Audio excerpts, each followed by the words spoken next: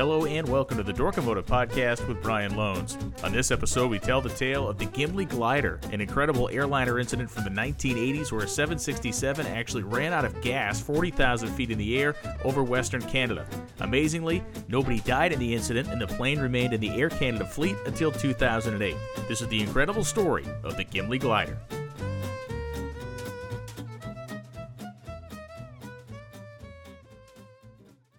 This episode of the Dorkomotive Podcast is presented by Aeromotive. Since 1994, Aeromotive has been a leader in the high-performance aftermarket, manufacturing pumps, fittings, regulators, and now in-tank solutions for high-performance cars, trucks, and marine applications. Visit them online at aeromotiveinc.com. Remember, if you can race it, Aeromotive can fuel it.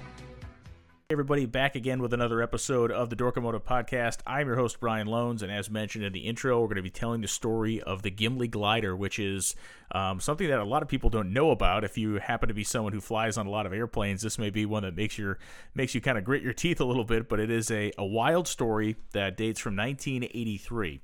And the genesis of this story is simply bad math and some bad decision-making and some kind of coincidental actions taken by ground crew and pilots that place themselves in a very harrowing situation, which has really the happiest of outcomes. And as you'll find out, and as we try to do in every one of these shows, we tie some weird motorsports element into all these stories, and there is a motorsports element to this story of the Gimli Glider as well. We need to introduce a couple of the main players here. We have Captain Robert Pearson. We have co-pilot Maurice Quintal. Those are the two guys that will be in the cockpit of what was then a pretty revolutionary new airplane. It was called the 767, brought out by Boeing in the early 1980s. They first took flight in 1981. This incident taking place in 1983 means that the 767 is still a pretty new airplane in the realm of commercial flight, and the 767 will play, obviously, a central role in this story. As much as we're going to talk about what Pearson and Quintal did to save their bacon and the bacon of the 61 passengers and 8 crew people that were on board this flight, we really need to set the scene on what a 767 is, or really what it was back in the early 80s. 767 has been around, continues to be a popularly flown plane around the world, whether it's in cargo or passenger flight. So this is a huge aircraft. This is, of course, not a glider plane, which it will become after it runs out of fuel in our story. But we're talking about an airplane that is about 200 feet long, about 170 feet worth of wingspan. It'll fly at about 450 to 480 knots at 39,000 feet. Its recommended ceiling is 43,500 feet. And it's a two-engine plane. 2 massive turbine engines, one under each wing, that provide the thrust and provide the horsepower to keep that baby in the air. Of course, these airplanes rely on fuel and a lot of it. These planes, especially at this time in history, had an operating range of between 4,000 and 5,000 nautical miles. Longer range versions of the 767 were built that could fly 6,500 nautical miles. But in the early 1980s, you're looking at a plane that could fly 4,000 to 5,000 nautical miles on a tank of fuel. And fuel capacity between 17,000 and 24,000 gallons is kind of where you're at when you're looking at a 767 in terms of its layout. 24,000 gallons is going to be on the extended range versions, the ones we talked about that come a little bit later on. 17,000 gallons in that range, 17 to 20,000, going to be where this particular plane would be as far as how big the fuel tank is, and that equates to about 112,000 up to 160,000 pounds of fuel. And in typical fashion, it's like kerosene style of fuel that are burned in these airplanes. The biggest thing about the 767 and one of the most major advancements and why airlines looked at it as such a boon and kind of a leap forward was that the cockpit was known as, at that time, a glass cockpit. By taking out the majority of the physical instruments in the cockpit and replacing them with screens, in this case 6 Rockwell Collins CRT style, early style computer screens, you were able to reduce one of the members of the flight crew. Normally, a plane of this size would be flown by 3 people. You had a pilot, a co-pilot, and a flight engineer.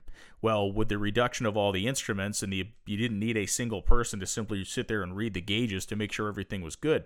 So, the computerized systems, the fact that we have gone from a massive array of dials and moving needles to these very easily readable computer screens meant that the flight engineer was no longer going to be part of the program on the 767.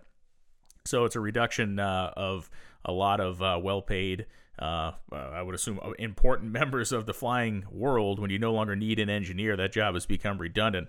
The savings starts to add up pretty quick. So among these 6 screens are several systems, one including a system called the Electronic Flight Instrument System, also the Engine Indicator and Crew Alert System. And these were kind of the 2 overriding systems of the aircraft that would be telling the pilot and co-pilot anything that happened to be wrong, giving them any information they needed to accurately fly the plane. Really kind of, again, replacing the gauges with screens that would monitor situations and report back to the pilot if he needed to pay attention to something. So Pearson and Quintal are both very experienced pilots at this point. They are not new at this game. Quintal was a member of the Royal Canadian Air Force. Pearson had been a pilot for many, many years coming into this moment, and he was a recreational glider pilot as well, somebody who, and this will come into play in really the most amazing fashion, and so often it does when we start to tell stories like this or look at situations that kind of turn out one way and totally could have gone a tragic other direction. It's because there are these weird little, let's call them, tricks up the sleeve of the people involved. When we talk about Pearson, and when we get into what he actually did in piloting this craft, nobody would have made it out of this thing alive had he not had the experience he did flying glider airplanes.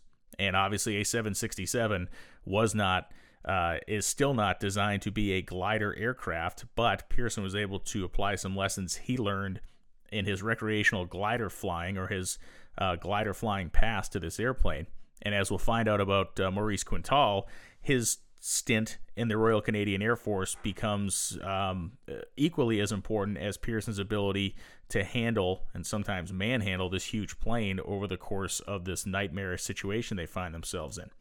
So as we go through this story, we'll talk a lot about decisions being made, we'll talk a lot about procedures being followed, and then we'll talk about what kind of happens when the right 2 people are put into just a very harrowing situation. And I think if you run this exercise in your mind 1,000,000 times in a row, and you take out Pearson and Quintal, or you take out one or the other, the ending of this story is 100% and completely different.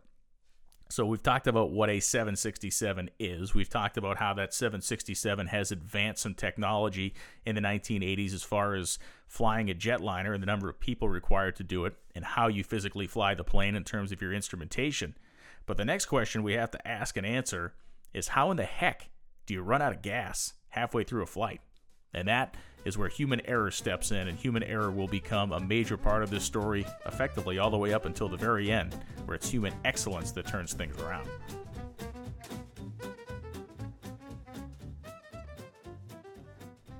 So the real story of this incident begins not on July 23rd, 1983, when the flight starts, but it actually begins on July 22nd, 1983, the day before.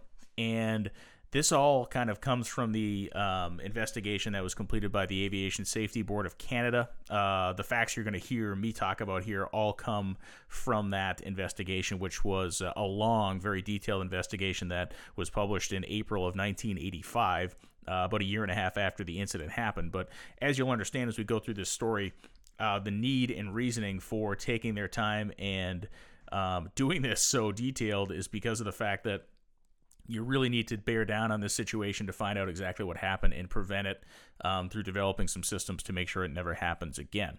So the short answer here is that the amount of fuel in the actual airplane is computed by something called the Fuel Quantity Indication System, which you have one of these in your car that you drive around every day. You have a fuel quantity indication system, which is known as a gas gauge. But in an airplane, you can't call it a gas gauge. You have to give it a cool name, the FQIS. And so this was designed, obviously, through the computer system. It was a 2-channel calculator, if you will, for fuel volume. And the reason was it was 2-channel because it was designed to be redundant, that one of the channels would constantly check the other and go back and forth to make sure that you would always have an accurate reading. Also, if one of the channels failed, you could have this working on one channel and still have an understanding of how much fuel you had in the airplane.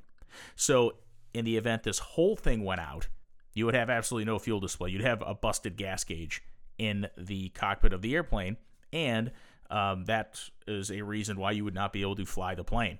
As you well know, if you've ever flown on an airplane commercially before, sometimes weird little maintenance problems will ground an airplane. Well, this would not be considered a weird little maintenance problem if you did not have a fuel gauge. So let's just go right to the punch. This plane did not have a functional fuel gauge. So we need to figure out why that is. And during the flight the previous day, the plane flew from Edmonton to Toronto, and they went and checked out the airplane. So this engineer's walking around the plane, and he was conducting a check of the fuel quantity indication system, and all the gauges went blank. And so he goes through the maintenance log of the plane, and this had happened before, but what they found was they could shut off one of the channels, flip the circuit breaker off, and the thing would work fine. So because it was still functioning, they were able to fly this airplane. It had not been fully repaired yet, but when they went through their check down, if you went through this particular process, it worked. It allowed you to fly the plane. So when we go and look at the maintenance records, we can see that this was in the maintenance record, that the pilots that had kind of handed off the plane to their next group of pilots had mentioned the fact that there was a problem, and that because of the fact that both channels of this weren't working, the airplane's fuel level would have to be checked with a float stick. And again, to just stop and explain what a float stick is, if you're a kid like I was in the 90s, I worked at a gas station. And at the end of the night, you had to walk out to the tank with this long stick that had it was like a giant ruler. You would lower it into the ground, into the tank, and the amount of inches of fuel, you'd do some quick math, and that would determine how much volume was in the tank. We had to do it every night. Now imagine we translate this same process into an airplane. So because that fuel indicator was not functioning properly, they had to do a cross-check with a float stick.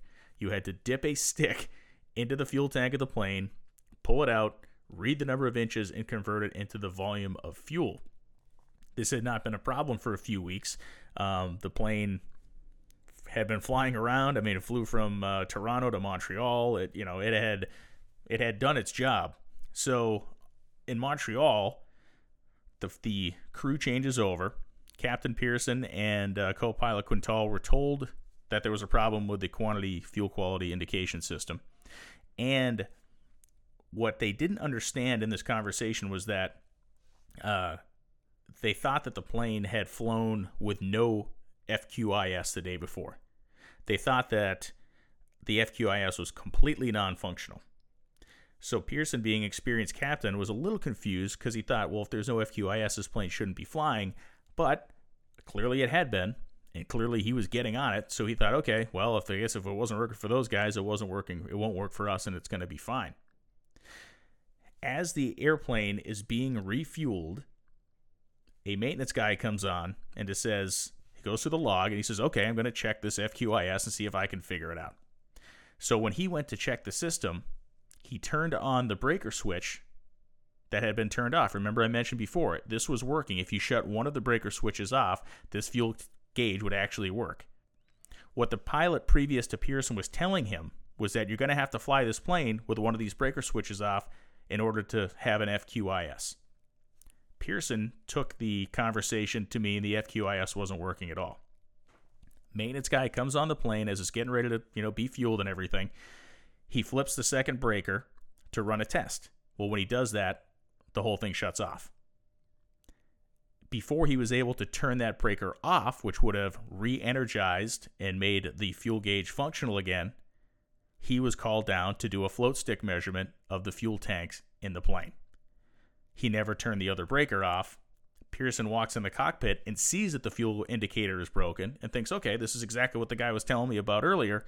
I'll figure this out on my own. We'll just do the math and everything will be fine. So immediately we are starting to see the genesis of a disaster forming up where a misunderstanding in a quick conversation turns into a kind of acceptance of a failed set of instruments. The fact that the plane was flying with a failed set of instruments, at least in Pearson's mind, meant that he could fly it too. And he understood, okay, all I got to do is just do the dipstick measurement here, get the math right, and we'll have plenty of fuel. So it's just a crazy thing how this whole thing comes together. So the plane they're flying was like the 47th Boeing 767 ever built. I mean, this was a very kind of young plane. As it will turn out down the line, it was a poorly soldered kind of wiring connection that caused this whole problem to start.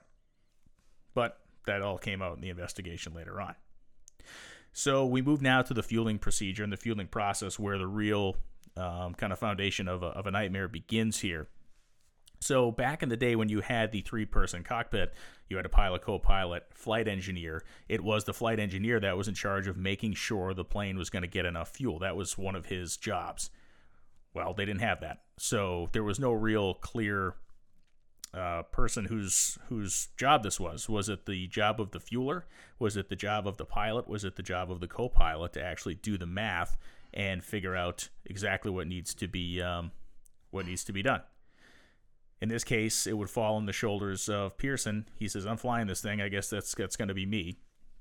And so, on the day of the accident, the two technicians that were kind of fueling the thing and the two pilots worked on a calculation in Montreal. So the plane was going to fly from Montreal to Ottawa and then Ottawa to Edmonton. The Montreal to Ottawa flight was a very quick, kind of a quick hop, and then Ottawa to Edmonton was a long, fairly long flight. Pearson decided in Montreal that he wanted to add enough fuel to make the full pull. He didn't want to have to refuel in Ottawa. So the idea was, okay, we're going to load the thing up here in Montreal. They'll go to Ottawa, load the next group of passengers on, and go blasting off to Edmonton. Everything would be fine. They go and do the dipstick calculation. So first he does the math of how much fuel he's going to need. And so the flight plan says he's going to need 22,300 kilograms of fuel. This is the time when Canada is making its big switch from imperial measurement to metric. So 22,300 kilograms of fuel, which works out to 49,000 pounds. And we're going to go back and forth a little bit on kilograms and pounds here, but that's what his math says. This math is correct. This math is absolutely correct. He needs that amount of fuel to safely get his aircraft from Montreal to Ottawa, Ottawa to Edmonton. They do the dripstick, dunk it in the tank, come up. They say, okay, you got 7,682 liters of fuel in this plane, or about 2,000 gallons. What does this mean? It means now we get into the math. Okay, so he needed to convert liters, that's 7,682 liters, into weight, into kilograms, and then subtract what he had from 22,300 kilograms, which is what he would need, then convert it back into volume, and then tell the fueler to say, okay, you need to make sure that you put an overall load of 22,300 kilograms. In this case, he needed to pick up about 20,000 liters to match what he wanted for his fuel capacity. Okay, so again, he needs to convert the volume to weight, and he needs to convert the weight in kilograms to a liter measurement, so his fueler can do that job. So there is basically a density of the fuel, meaning 0.0803 kilograms per liter is what kerosene weighs. So just under a kilogram per liter is the weight of kerosene. Make sense? So as he does the math, he uses the wrong correction factor. Instead of using a 0.803 kilograms per liter correction factor to get the proper 20,088 liters that need to be added to his tanks, he uses a standard correction factor in pounds of 1.77. What does that mean? In layman's terms, he is doing the math at a half rate. You do the math with a 0.803 correction factor, you come out with, you're going to pick up 20,088 liters of fuel, 16,000 kilograms. You do it with a 1.77 correction factor, the math tells you need 8,000 kilograms. And that gives you 4,900 liters of fuel. He converted 22,300 liters into 22,300 kilograms into 22,300 pounds. He had half the fuel in his tank, and he had no idea. They did the math 3 times. and they did it 3 times with the wrong correction factor. And they did not have a gas gauge to tell them that they were wrong. And the only reason they didn't have a gas gauge was because the guy that went down and did the dipstick measurement forgot to flip the breaker switch back on. And the fact this plane shouldn't have even left the gate without a functional gas gauge only is because he thought it was broken and had been broken for the previous guys flying the plane, and he felt he was okay to fly it because they had done it as well. How did this not happen to the guys that flew the plane from Edmonton to Montreal that he had taken it over from? They did the math right. They did not use the pounds per liter conversion. They used kilograms per liter. They did it in the metric system, the way that the entire measuring system was supposed to be operating in Canada at that point.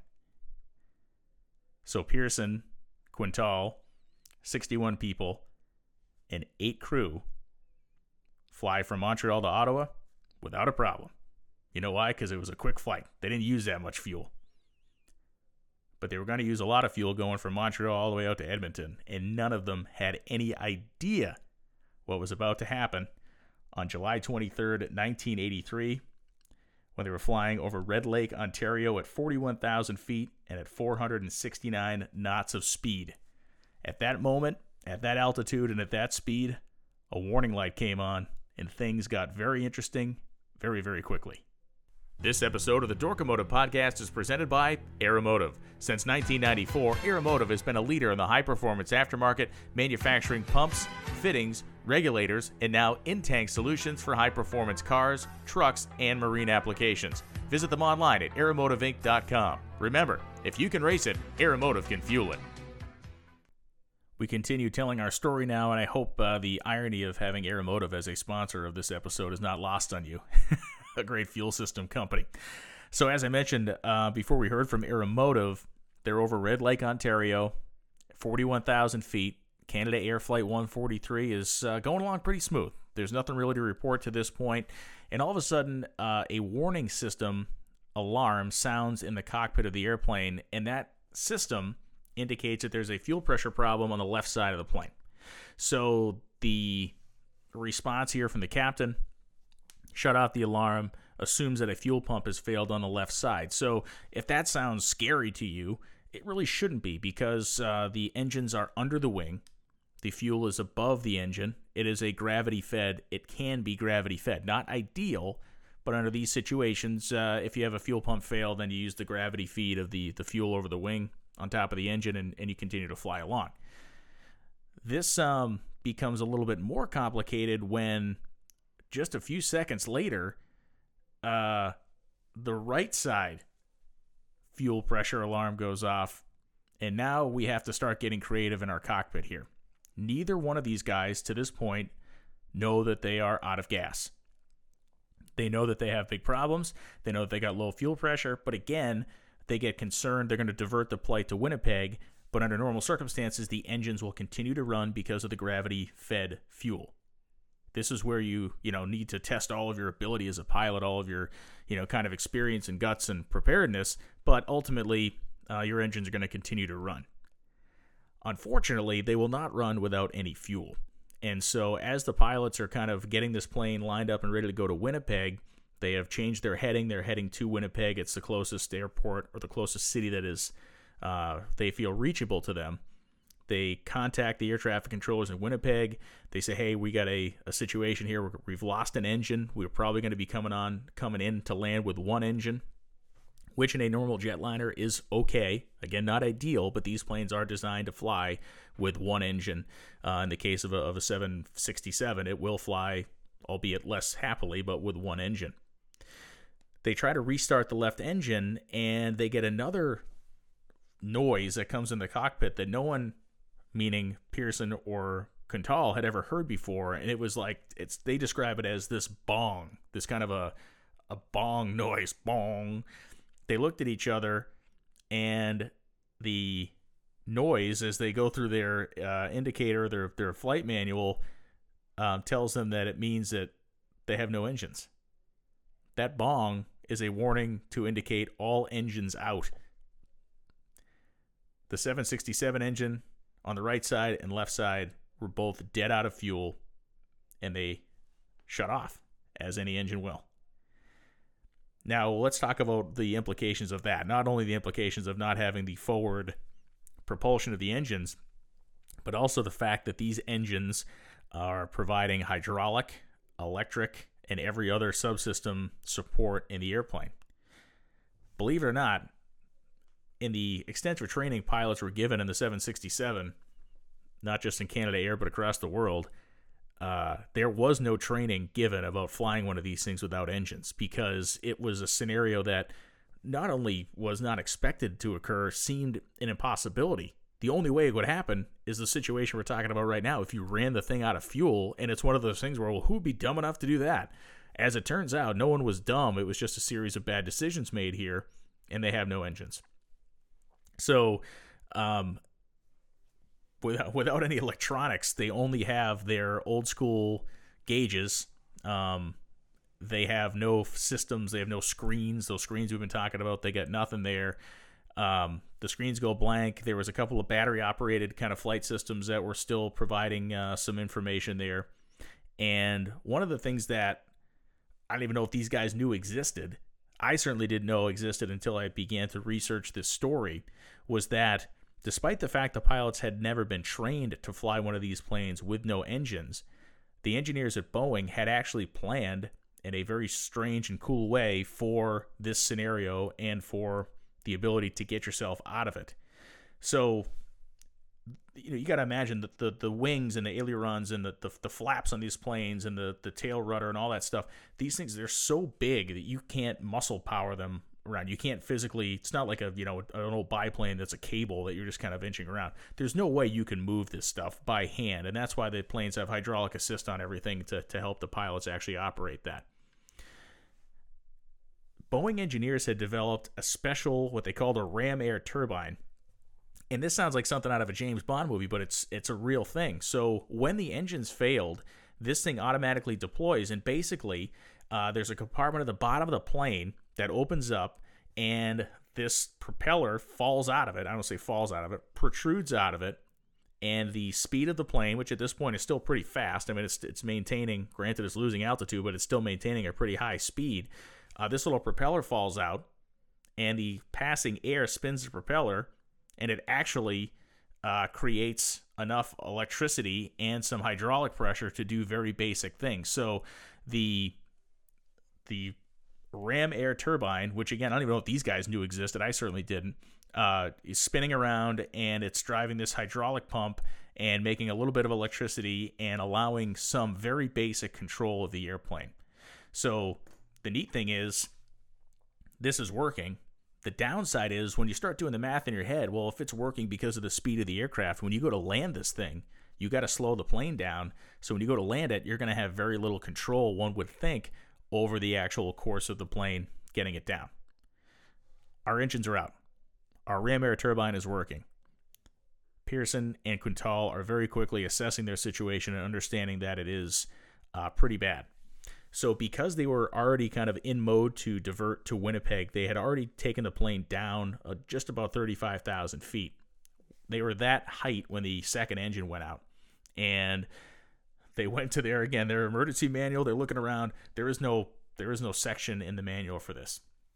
This is where Pearson turns into not only a hero, but just we get a very intimate look at his brilliance here. Because of his history as a glider pilot, he knew all these different techniques that you use when you fly a glider. None of these techniques are shown to, are encouraged to be used by, or are part of the lexicon of a commercial airline pilot. But they're all physics. And aircraft, to some degree, they're all governed by the same laws of physics, despite the size and weight of a 767. Some of the things that Pearson knew about from his glider flying days and his glider flying skill, he could employ here. So when you're flying a glider, you need to figure out the maximum range you're going to go. You have to then figure out where you're going to land the thing. And normally these are things you do on the ground when you're going to fly a glider, but he's doing it live action, which makes it even more impressive to me. So in his head, he needs to compute the glide speed and the glide ratio of a 767. And this is math that no one, at least at this point, has published. There is no internet. He can't jump on his phone. He can't even go to air traffic control and say, "Hey, what's the glide ratio of a 767?" Nobody knows this stuff. Nobody's even considered this before. So he goes to the backup instruments, looks at his altitude, looks at his speed, and then he's talking to the air traffic controllers to figure out how much distance they have covered over a certain period of time, and he computes the glide ratio of the 767. Over the course of about 10 nautical miles, his airplane had lost about 5,000 feet of altitude. So he goes and does the math. That gives him a glide ratio of about 12 to 1. Now, I looked it up. An actual glider that you would do this on purpose has a glide ratio of like 50 to 1 for a crummy one and like 70 to 1 for a good one. So 12 to 1 is pretty bad. 12 to 1 is really getting to the point of being just kind of a controlled fall. So we now know what Pearson's kind of human superpower is here, and the fact that he is now piloting the largest glider maybe ever. I guess the space shuttle qualifies for that, but certainly the largest commercial glider ever. Quintal, on the other hand, is doing everything he could do on his side of the aircraft, and his kind of contribution here comes to the point where we go back to his military service. And as part of the Royal Canadian Air Force, he was stationed at a place called Gimli, Manitoba, Canada. And having served as a pilot, he knew the runways. He knew the fact that this place existed. He had flown in and out of it a bunch of times during his time in the Canadian service. So he suggests, hey, we're never going to make it to Winnipeg, which they knew they wouldn't.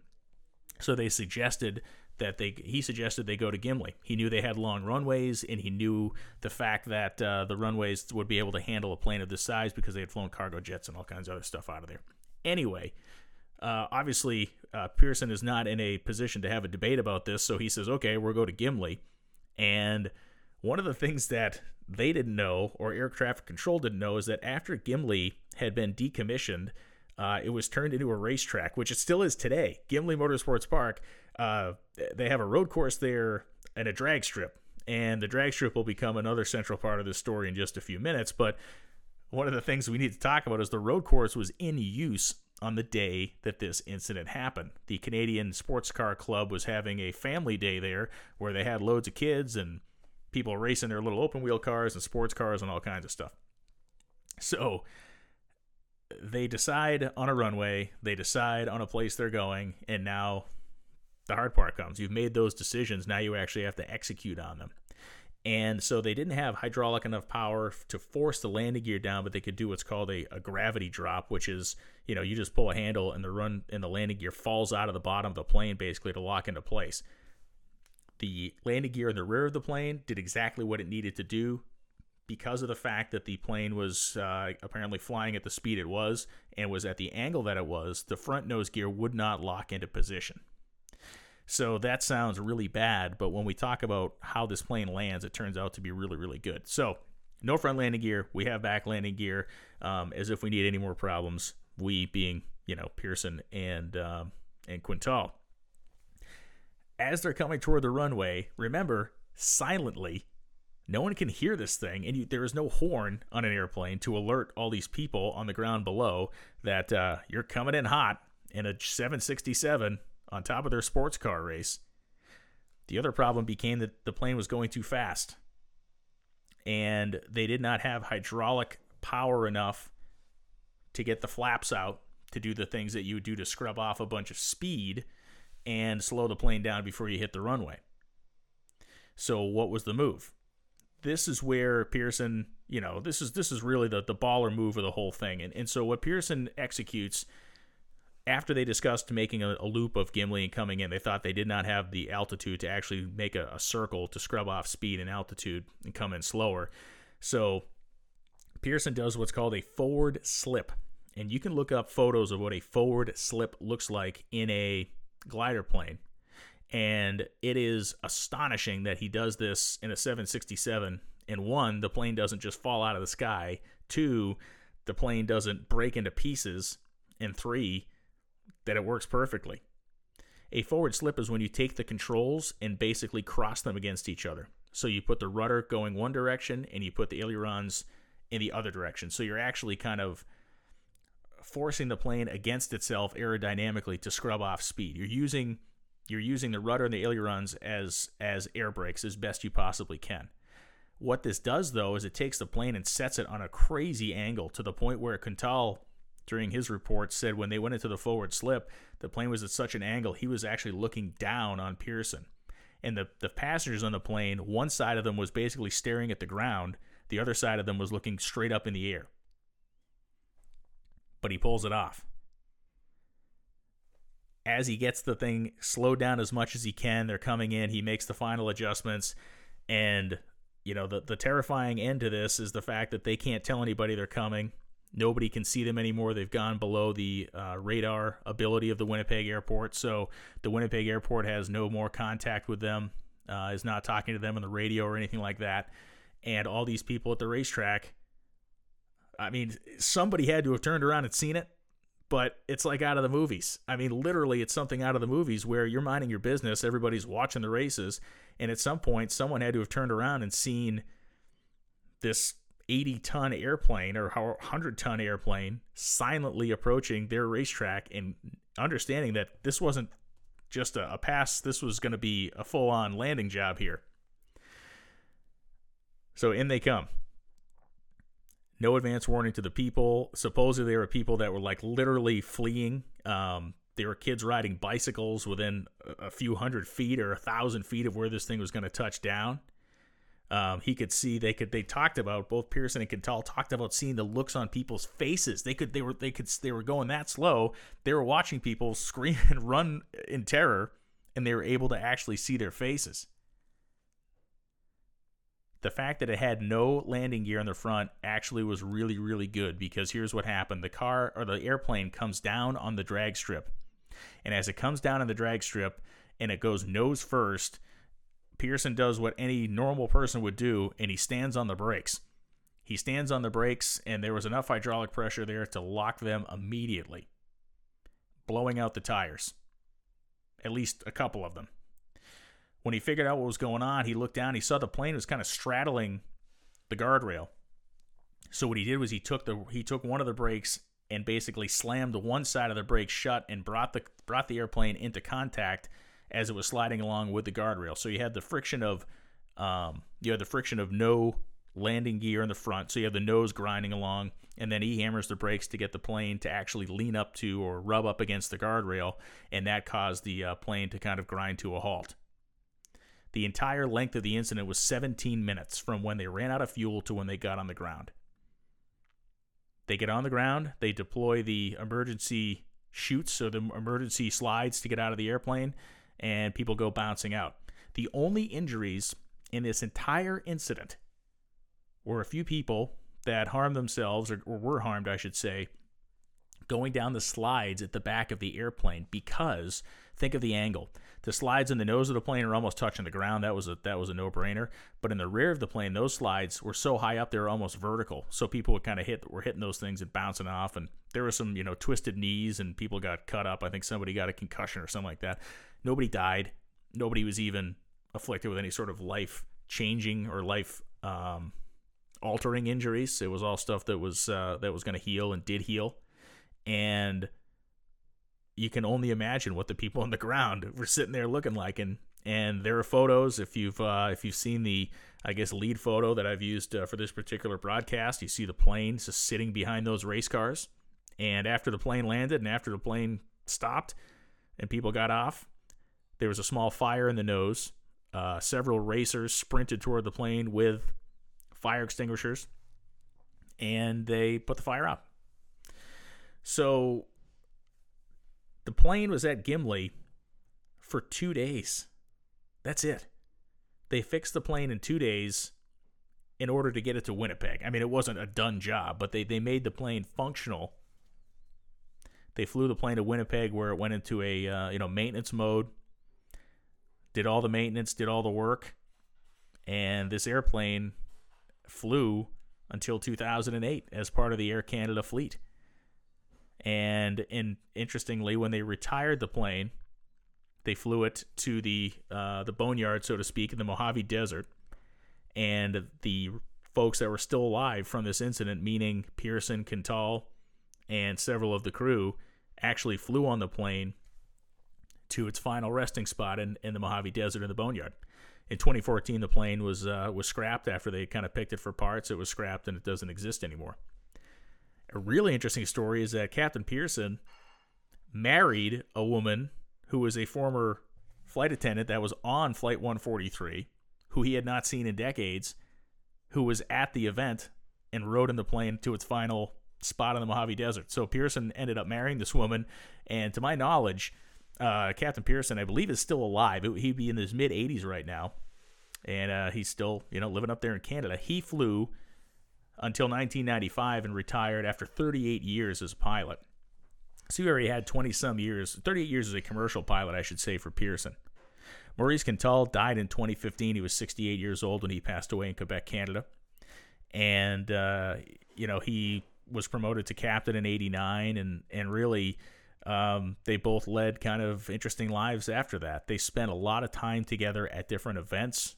They did a lot of, they were always kind of guests of honor at different sorts of dinners and or remembrances of this, and they were given awards and everything like that. But it should be noted that they did get in trouble because ultimately they screwed up.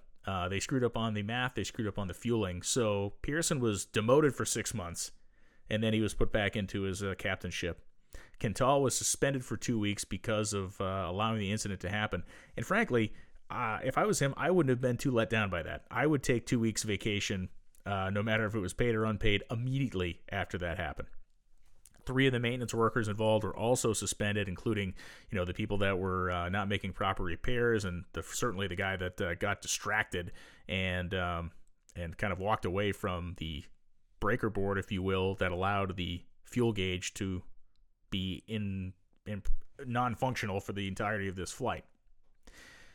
In 1985, the Fédération Aéronautique Internationale, which obviously is an international aeronautical board, gave both Pearson and Quintal a diploma for outstanding airmanship. They were the first people in the world to be given this. And one of the interesting things that happens during aircraft investigations, especially during a situation where there's a crash or somebody does something kind of amazing, they try to replicate the situation in simulators.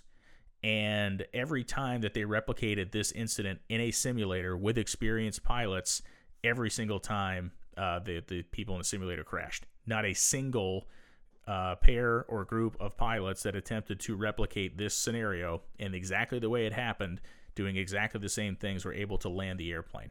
And we saw the same thing when we talk about Sully Sullenberger and what he did landing the plane in the Hudson River, and all the things that were done during the investigation of that, and how nobody could figure out how he pulled this off and how it happened. And so for Pearson and Quintal, they were really the only 2 guys, in my opinion, on Earth that could pull this off. Those 2 guys in that particular moment are the only reason that we're not talking about 70 people dying horrible deaths because their airplane ran out of gas in Western Canada. It is an amazing story, and it's a story that certainly speaks to human error. It speaks to how little mistakes turn into very big mistakes, and it turns into how the right people in the right situation can really do almost anything. And the story of the Gimli Glider is one that, some of it makes you shake your head, and some of it makes you just almost awestruck with the ability of the pilots to take what was, in their minds, probably instantaneously, probably somewhat of a, I don't want to say a death sentence, but I think of the initial moments of this scenario, I'm sure both of those guys figured that their goose was cooked. And then during the actual situation itself, the fact that they were able to get the plane landed, having nobody becoming seriously injured, and their airplane being back to be fixed and flown for another 25 years after the incident. They still celebrate the case of the Gimli Glider, or the story of the Gimli Glider, in Gimli, Manitoba, Canada. You can go to Gimli Motorsports Park. You can drag race on the same drag strip where the airplane skidded to a halt all those years ago, and you can kind of just take in the scene for yourself. It's an amazing story. That is the tale of the Gimli Glider on this episode of the Dorkomotive Podcast. A lot of times our stories don't necessarily have happy endings, but this one sure did. Mechanical mayhem, and certainly some very personal skill set execution shown by both the pilot and the co-pilot in this situation. Thanks for listening to this episode of the Dorkomotive Podcast. I'm Brian Loans. Love the fact that you guys and girls are tuning in. You enjoy the history. You enjoy the looks inside of what goes on in some of these incredible mechanical situations. And I can't wait to come back soon with another episode where we'll take a look at another interesting machine, another interesting moment in history, or certainly another scenario where human beings took control of a massive machine and used it to their advantage. This episode of the Dorkomotive Podcast is presented by Aeromotive. Since 1994, Aeromotive has been a leader in the high-performance aftermarket, manufacturing pumps, fittings, regulators, and now in-tank solutions for high-performance cars, trucks, and marine applications. Visit them online at aeromotiveinc.com. Remember, if you can race it, Aeromotive can fuel it.